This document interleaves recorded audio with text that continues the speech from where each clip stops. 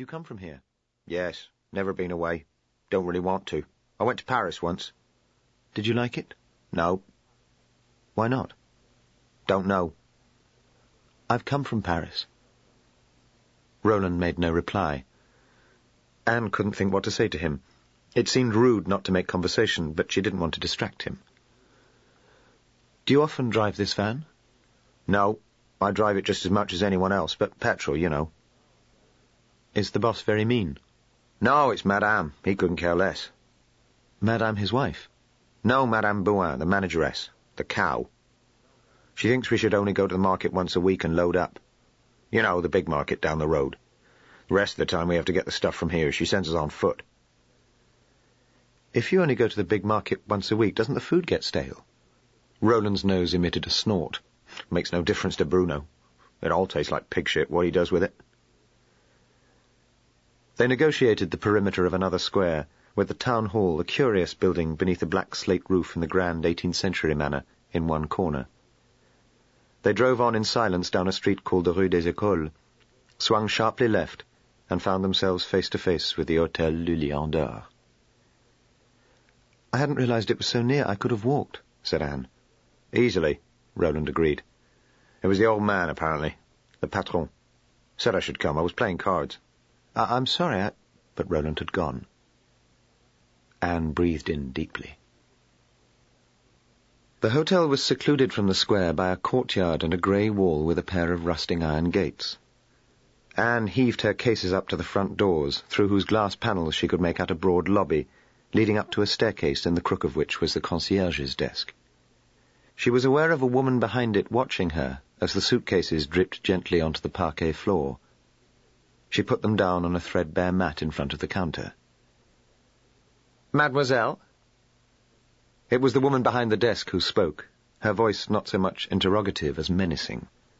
Madame Bouin, Anne supposed. Her eyes had a calm quality, despite the fact that one of them was monstrously enlarged by the thick lens of her spectacles. Her bearing managed to combine world-weariness with a feline state of readiness. I've come to take the waitress job.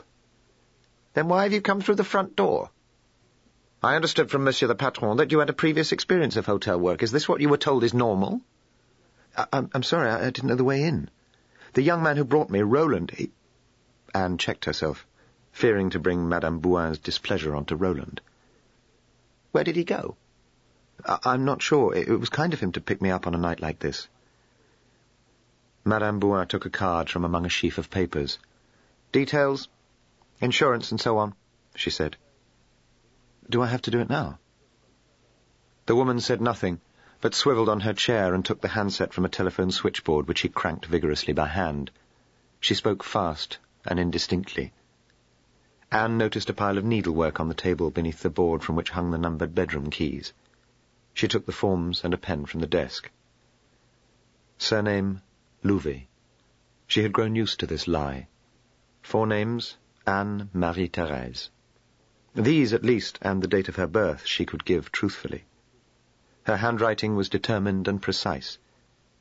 By the space for previous place of employment, she put the name of a café near the Gare Montparnasse. Next of kin, she wrote down the name of Louvet, her assumed father, blurring with skilled certainty, though not without a qualm, the lines of her identity.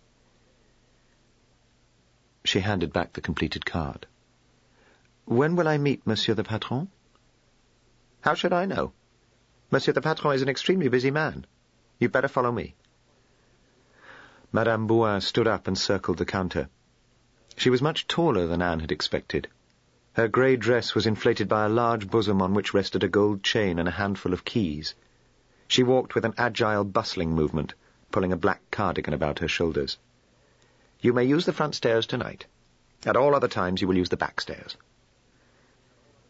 Anne watched the black-stockinged legs in their plain black shoes briskly mounting the main sweep of the staircase and turning up another narrower set of stairs, then down a corridor lined with wardrobes, and out onto a landing with a bare wooden floor.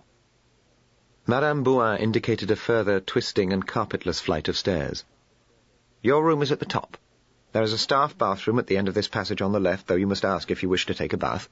Staff are not expected to bathe more than twice a week. You will find a jug and bowl in your room which are adequate for daily washing. You will be required in the kitchen at 6:30 tomorrow morning." The bedroom Anne had been allotted was under the eaves, and its single window overlooked a backyard where she could see only filmy rain tumbling into the dark. There was an iron bedstead, a plain wooden chair, a small writing table, and a chest of drawers with, as Madame Bouin had promised, a jug and bowl. A curtain in the corner concealed a hanging area for clothes, which contained a black uniform. The rafters that slanted diagonally from above the window gave a secure rather than imprisoning feeling. The agonized Christ above the bed could be moved somewhere he would be less visibly tormented. The bed linen, though thinning, was clean. The bare floorboard had been scrubbed, and above the writing table hung a picture of a medieval knight. Everything Anne owned was in her 2 suitcases. Her favourite possession, a second-hand gramophone with a sonorous horn attachment, she had had to sell, since it was too heavy to carry. The records themselves she had been unable to part with. 6 heavy black plates in brown paper covers, which she stowed in the bottom drawer of the chest. Apart from Roland, Madame Bouin, and the patron, she had no idea who else the staff might comprise, but she hoped there would be someone who would be a friend for her. A girl of her own age, perhaps, with a big family in the town where she would be taken at weekends. When alone, Anne constructed fantasies of a kind in which the events were all conceivable, but in which the crucial element of luck ran well for her. She didn't want to live in a grand manor with cavernous rooms, but in one of those simple houses behind gates, where children could be seen playing on the sandy paths, and a dog padded silently across the grass. If once she saw such a place, her fantasy was unstoppable, and she would bare its inner rooms to her scanning eye, and reshape, recolour, and repeople them, until they contained what she wanted. With her clothes unpacked, she arranged her 6 books along the top of the writing table and propped her picture, a view of Paris roofs, layered and rain-swept, on the chest of drawers. Next to the books she placed a photograph of her mother. She wore a formal, posed expression which did not quite conceal a look of timid puzzlement. The rain had stopped when Anne pushed her door open and listened. She could hear the sound of crockery distantly, but otherwise nothing.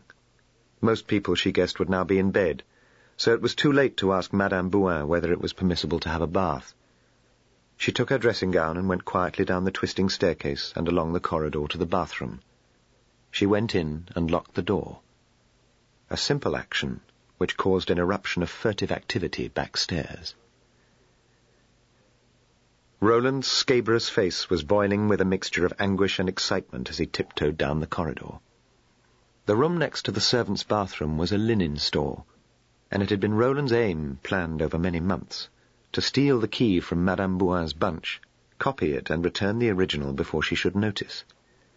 This operation had not been without problems, and the copied key didn't fit very well, but it did turn the lock into the little windowless box, whose slatted shelves were heated by the long pipes that ran down the wall. Roland breathed heavily, smelling timber and mothballs, as he lifted the linen from one of the shelves. High on the other side in the bathroom he had removed a tile, and twice a week on bath nights he had worked away at the plaster, taking away the debris in his wash bag at the end of the operation. Once the connection was made, he had concealed the hole in the linen closet with old curtains he knew were unlikely to be required. He ended up standing on one leg on the support of a lower shelf, craning diagonally upwards, and drawing the rogue tile through to the linen room on a piece of string.